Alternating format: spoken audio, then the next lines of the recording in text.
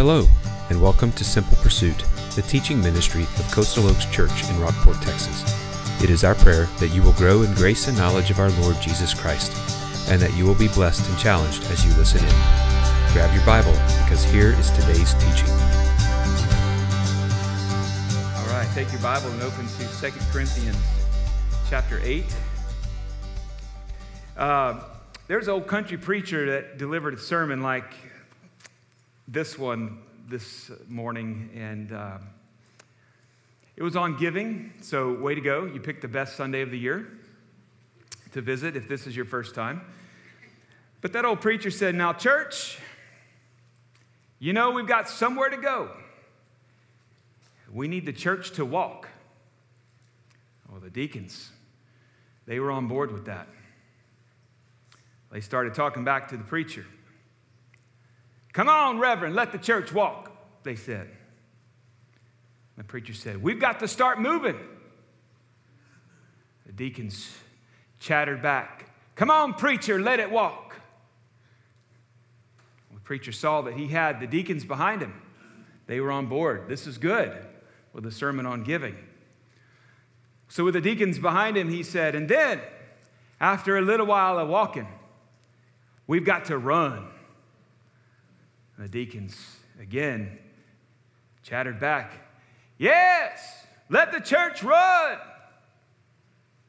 Well, he went on, getting the congregation fired up, the deacons fired up, more excited as he continued. Then after we run for a little while, it's time for the church to fly. The church has got to fly.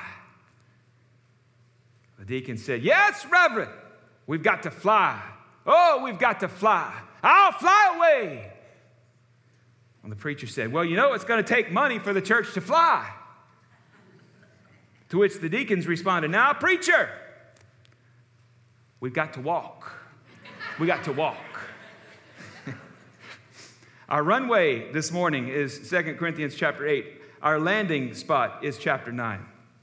Lots of principles found on giving in the New Testament and the Old Testament. And it's important because we are about 2 months away from our new budget coming out and some changes happening there. Not big changes, but adjusting our timeline of the budget rather than the middle of the year to a January to December timeline instead of July to June. And some other things that we're working through, particularly the Family Life Center, the gym. I don't like just calling it a gym because it's going to be so much more than a gym. There's going to be lots to do out there. But we've got a lot in front of us. And we need to remember or perhaps learn for the first time what our biblical responsibility is as the church when it comes to our resources and it comes to the church. There's lots of things to get excited about, but a sermon on money and giving is not one of them. All right? This is the one sermon I dread. Give me any other sermon, I'll preach it. I've preached through the Revelation, I'll preach it again, but don't make me preach on giving. I despise preaching on giving, but it's biblical concept, so we're going to plow through it. The reason why I don't like that, one, is because people who visit the church for the first time, well, I'm never going back because the preacher's always asking for money. It's like they always hit the Sunday the preacher's asking for money. So, you know, I've done this a couple times since we've been here now, but what really bothers me about it is that it shows me where my heart is. Because how we spend our treasure shows where our heart is. How we spend reflects our character. For the Christian, how we give reflects how much we value the grace of God lavished upon us through his Son, Jesus Christ. So, let me lay aside some things for you that you may have heard in the past and share my heart on giving with you. The Old Testament standard we always go back to is 10%, 10%, 10%, the tithe. And it's there in the Old Testament. But 10%, that's a bare minimum. If you go back and study, and you want to get legalistic about it, that number is actually calculated annually somewhere between 23 and 30%. Depends on which year you're in, as to which offering you're giving and to how many. So consider that amount, 10% versus 23 to 30%. So every time you read in the Old Testament, tithe this, tithe that, it's not necessarily talking about the same offering. There's more than just one. And some of us love to throw that bring your tithe to the storehouse verse around like it's some kind of key to spiritual growth and following Jesus. It isn't. It is a biblical standard, but not the only Old Testament requirement for giving. For Jesus, when he's talking to the Pharisees in Matthew chapter 23, he complimented the Pharisees on their tithing. They were practicing the 10%, or slightly more than that.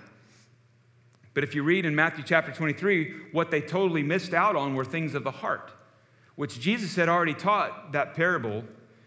And that it gave us, it's not a parable, he's watching the folks come in and give money in the temple. And the wealthier Jews are coming in, dropping in their large amounts of money. But here comes the widow. And she gave 2 mites, basically a penny, everything she had. She gave out of everything she had. She gave everything she had. Versus those who were coming in with everything, giving just a little bit. The minimum requirement. The Pharisees missed on the weightier matters of justice, mercy, and faithfulness. The widow got it right in her heart. And other than that moment of Matthew 23, the New Testament doesn't really use the word tithe anywhere. We don't see it in the book of Acts. We don't see it in other places. We see the church selling what they had and giving to one another as they had need so that needs were met. But there's no 10% requirement. So what is the matter this morning with giving? It is that it's a matter of the heart. It always is a matter of the heart. What you do see in moments like Mark chapter 12, where Jesus is watching the widow, he points her out. It's worth a fraction of a penny of what she had, but she gave all because she loved her God. And what Jesus understood and relates to us today is that even though her amount was small compared to the wealthier folks, her heart was more giving because she gave a larger percentage of what she had. Because she loved her God. Her giving was in proportion to her love for her Lord and to his grace and mercy. There are many today, especially in our economy with costs going up. I can't afford 10% of my income, but this lady knew she could not afford not to. So what does Paul have to say? We look at 2 Corinthians 8 and 9. He's writing about a couple of churches. One, you've got the church of Macedonia, who's nothing like the church of Corinth. The church of Corinth has it all. They've got every bell and whistle you could imagine if we could relay it in our terms today. The church in Macedonia, they don't. In fact, they're in hardship. They're in affliction. So the church in Corinth is kind of like the wealthy coming in, giving their offering. And the church in Macedonia, in my mind, is like the widow who came and gave all. Paul has much to say to us, and I think you might recognize some of what he has to say, but I'll share with you what the Lord has said to me this week, that he continues to move me personally deeper into his grace, into his grace for Chris the sinner. That he is working in my life to show me his grace to the answer why. Why do we give to the church? Because I could put that money in a bank account or a savings account or buy some gold with it when I saved up enough and make some money. I could invest it. But why give to the church? I think Paul has answers for us. 2 Corinthians chapter 8 says, we want you to know, brothers, this is verse 1, we want you to know, brothers, about the grace of God that has been given among the churches of Macedonia. For in a severe test of affliction, their abundance of joy and their extreme poverty have overflowed in a wealth of generosity on their part. For they gave according to their means, as I can testify, and beyond their means, of their own accord, begging us earnestly for the favor of taking part in the relief of the saints.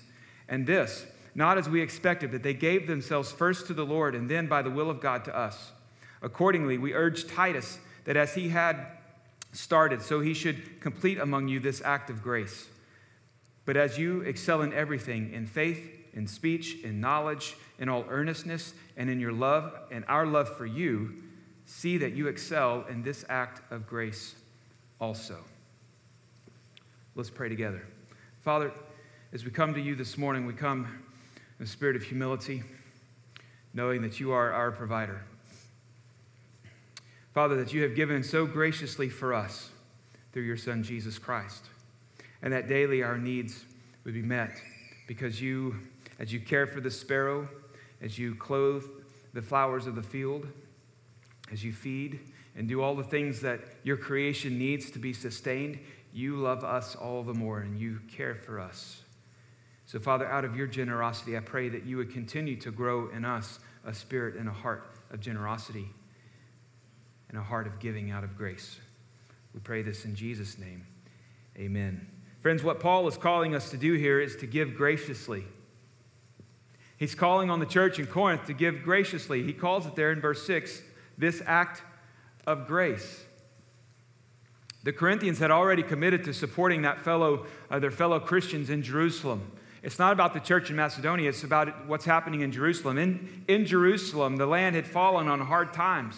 There's a regional famine, much like what we experience in South Texas with our summertime droughts, and we long for the rains to come and water our yards so we don't have to pay the city water bill.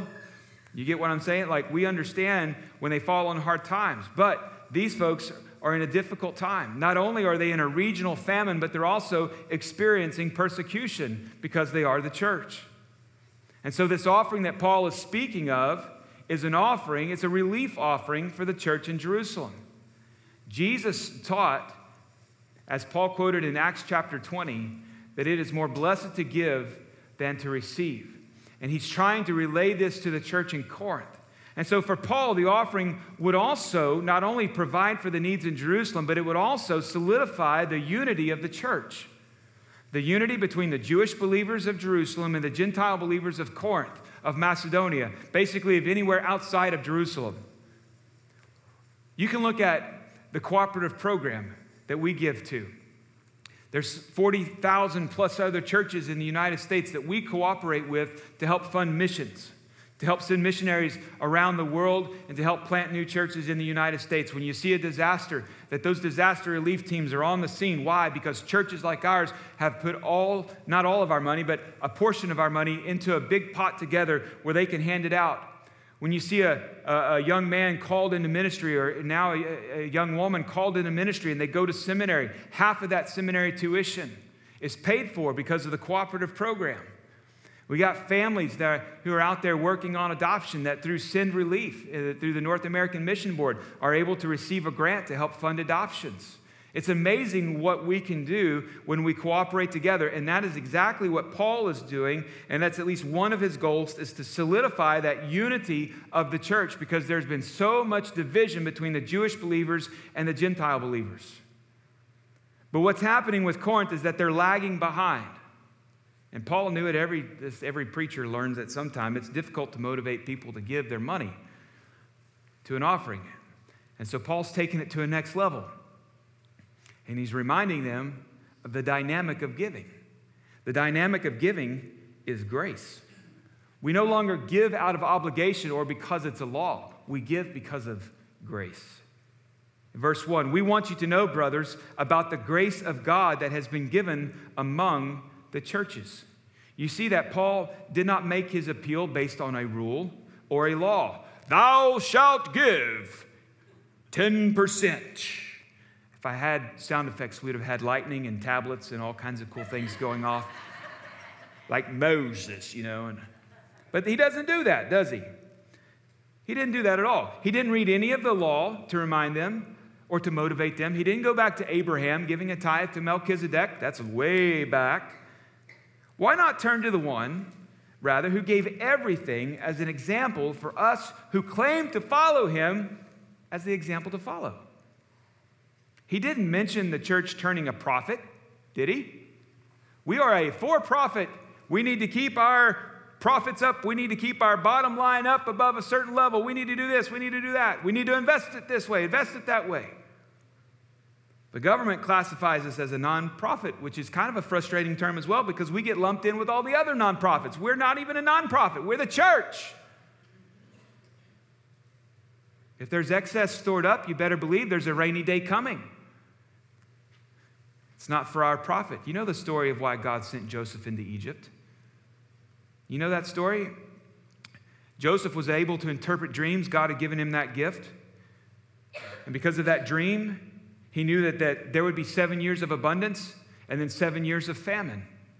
God sent Joseph ahead for such a time as that when his family would be able to come out of Israel, or what would become Israel, out of the promised land, and come into Egypt, and they would be able to, they had everything they needed provided for. Why? Because God sent Joseph ahead to save for 7 years of famine.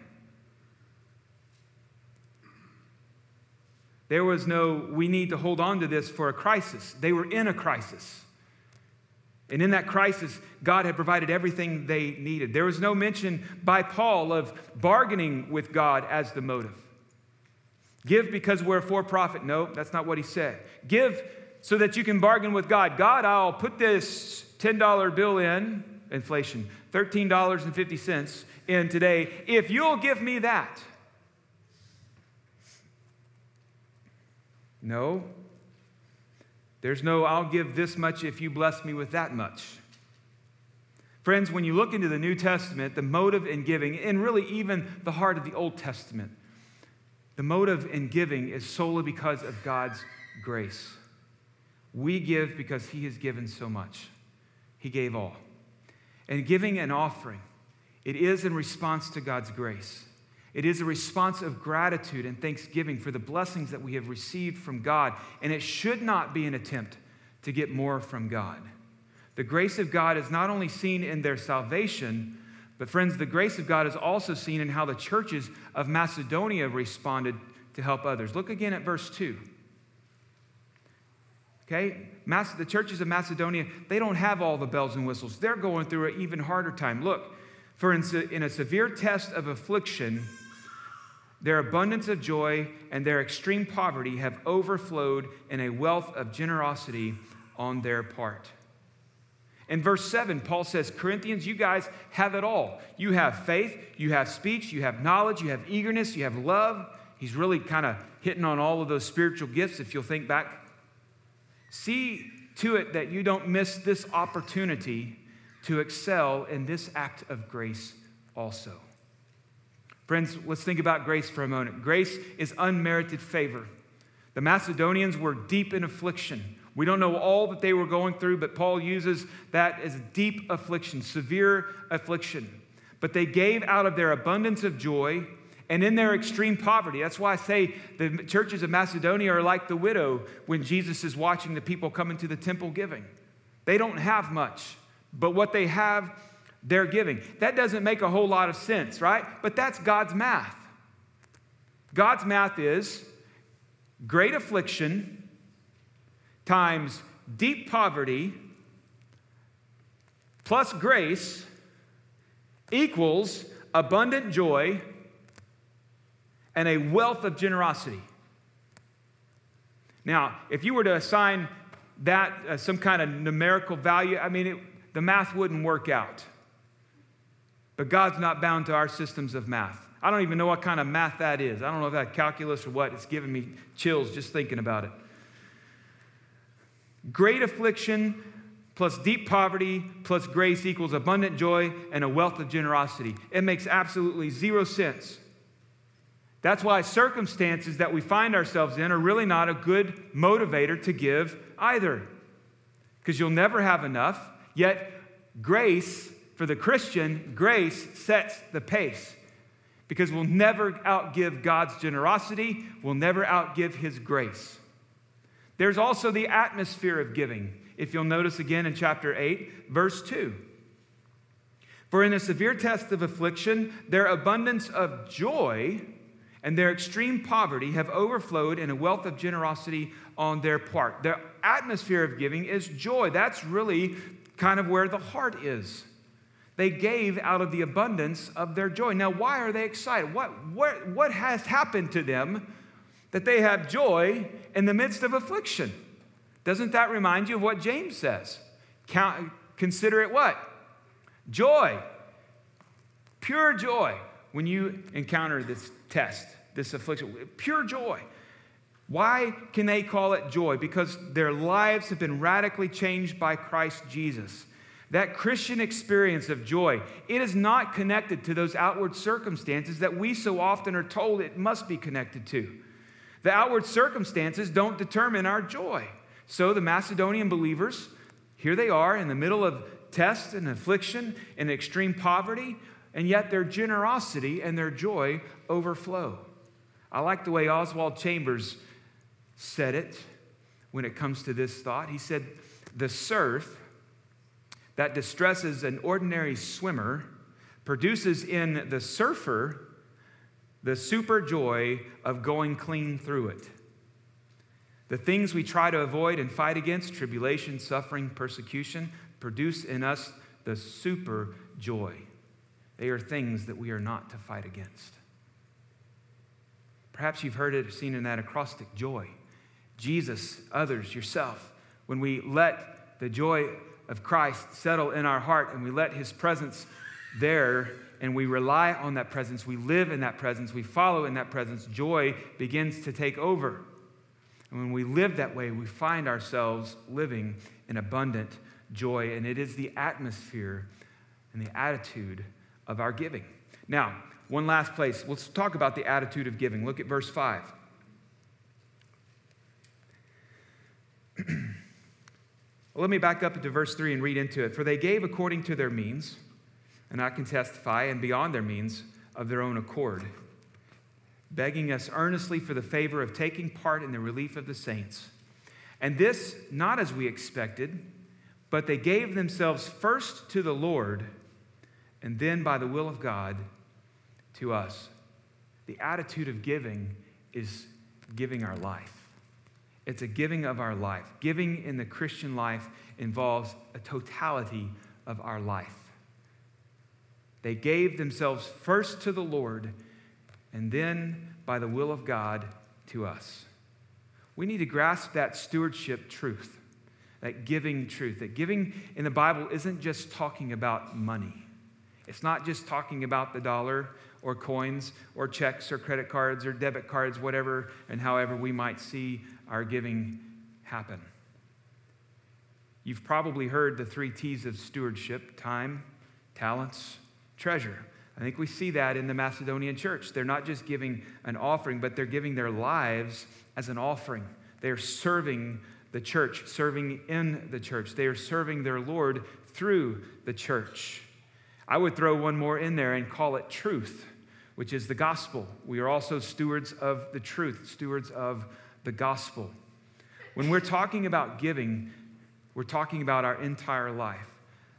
And the best person to see that in is our Lord. Friends, Jesus didn't just give us a tenth on the cross. When he said it is finished, he didn't just put in a tenth of himself to pay the wrath of God. He was all in. When he said it is finished, paid in full is what that means. Every ounce of God's wrath had been satisfied. It wasn't a bare minimum. It was the absolute maximum. He gave all he had. You know, we have places in the church right now where we have holes that need to be filled. If you look at your announcement sheet, there's a list right towards the top there of places where you can step in and serve. And I want you to go back to a couple Sundays ago when we talked on spiritual gifts. And if you did that survey that's still up on the website, on our homepage, you can go take that. If it's still there, I mean, if you've not taken it, I want you to take it, because we've got places that need to be filled. And we'll not see any growth, a whole lot of growth, until those places get filled. Because we got holes in ministry, and your staff, bless their hearts, can't do it all. Deacons can't do it all.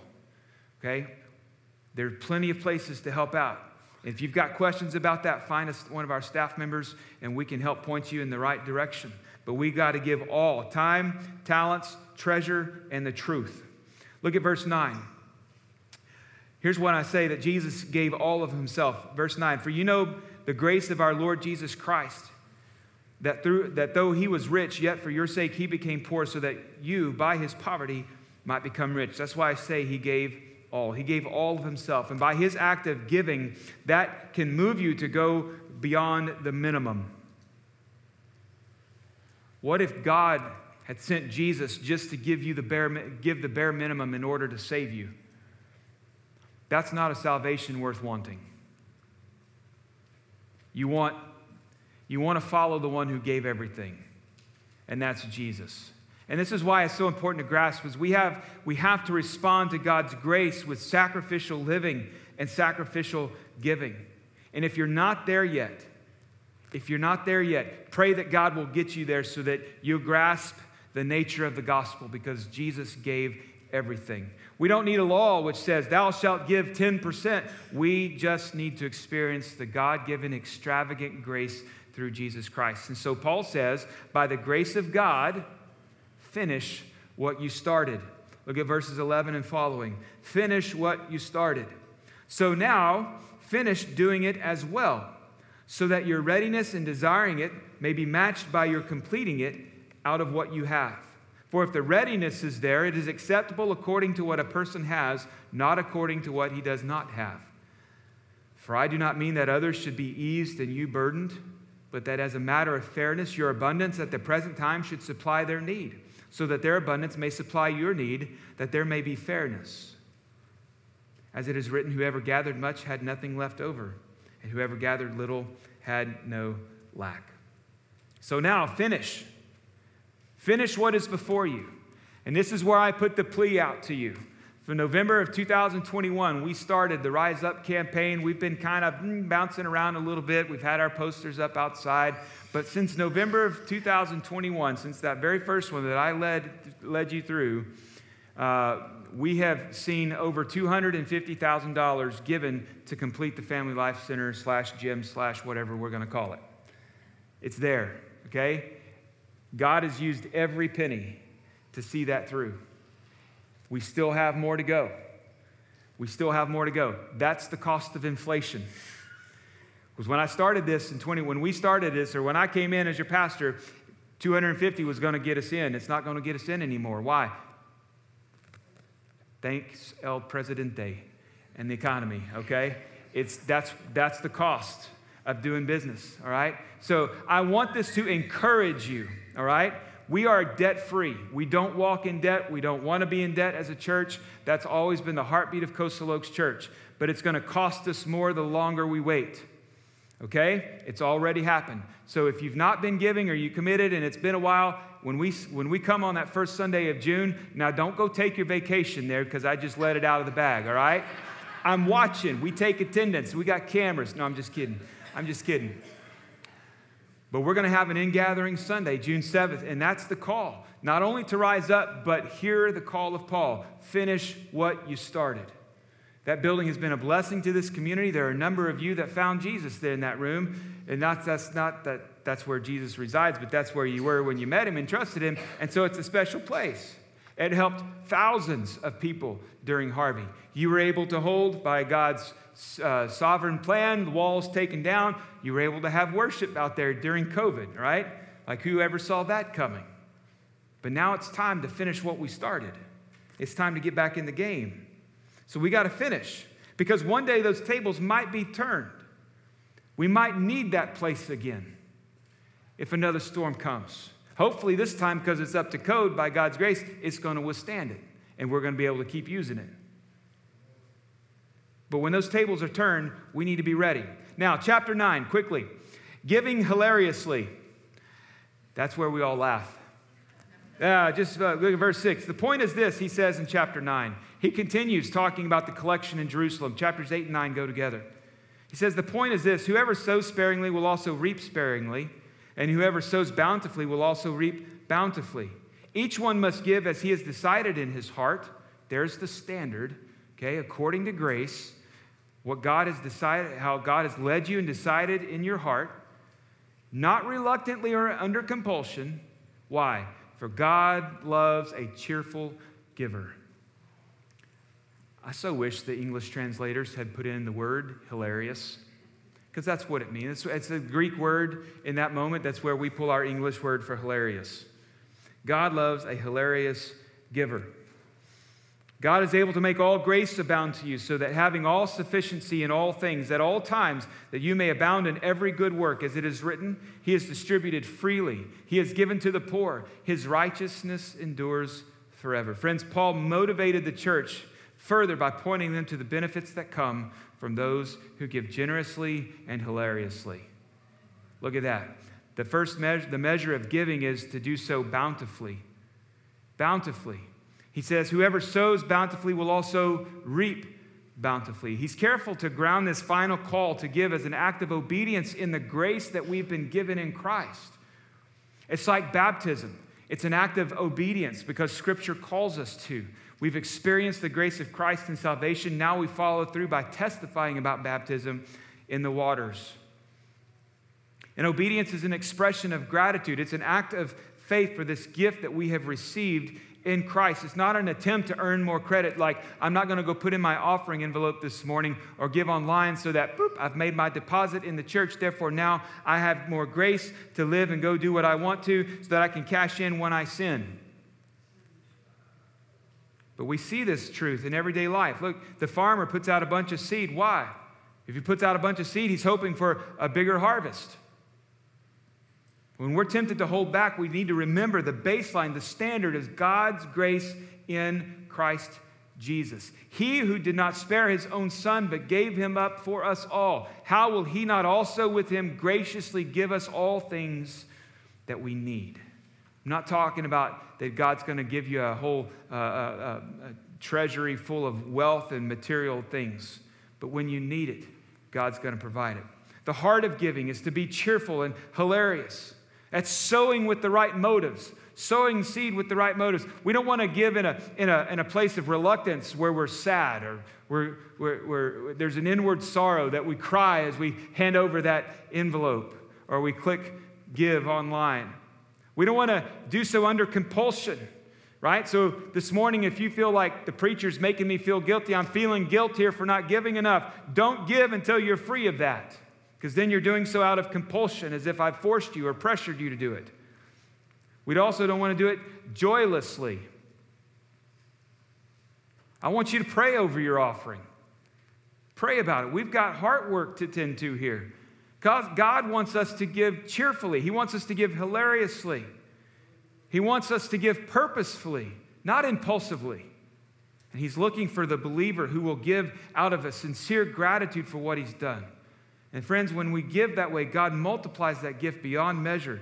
Then we also see the source of our giving. God, He is the source of our giving. One of the biggest obstacles, and I mean it's a really huge obstacle to giving, is the manner overcoming worry. What if I don't have enough money for ... What if an emergency comes up? What if I lose my job? Friends, what we have is not ours to begin with.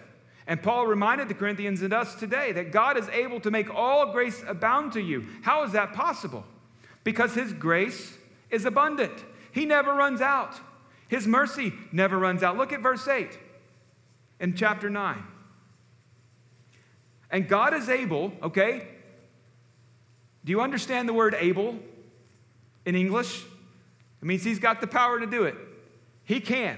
Right? He doesn't lack anything. He's not going to have to go out and find some other God to help him out with this. He's got everything he needs. God is able to make all the grace abound to you, so that having, look at this list, all sufficiency in all things, at all times, all sufficiency, all things, at all times, you may abound in every good work. Do you know what that means? He created it all. It all belongs to Him. He's got plenty of resources to make it happen. As I told you when I came, it's just in our pocketbooks. It doesn't mean that God's going to make every one of us wealthy if we have enough faith to sow our seeds. So we send it in to the preacher, and he sends us a little bottle of oil from the Holy Land. It's not a gimmick. What it does mean is that every Christian who walks in Christ and gives by grace will always have exactly what they need when God deems it necessary to give it. And when we get that, it leads us to grow deeper into the grace and knowledge of our Lord and Savior, Jesus Christ. It leads you to trust Him more. Look at verse 10. He who supplies seed to the sower and bread for the food will supply and multiply your seed for sowing and increase the harvest of your righteousness. Why? Because you're following the righteous one, Christ. You will be enriched in every way to be generous in every way. It's not about material wealth here. It's about life and salvation and walking in the grace of God. And for that reason alone, it results in thanksgiving to God. That's the result. Look at verse 11 and look at verse 12. For the ministry, verse 11. You will be enriched in every way to be generous in every way, which through us will produce thanksgiving to God. For the ministry of this service is not only supplying the needs of the saints, but is also overflowing in many thanksgivings to God.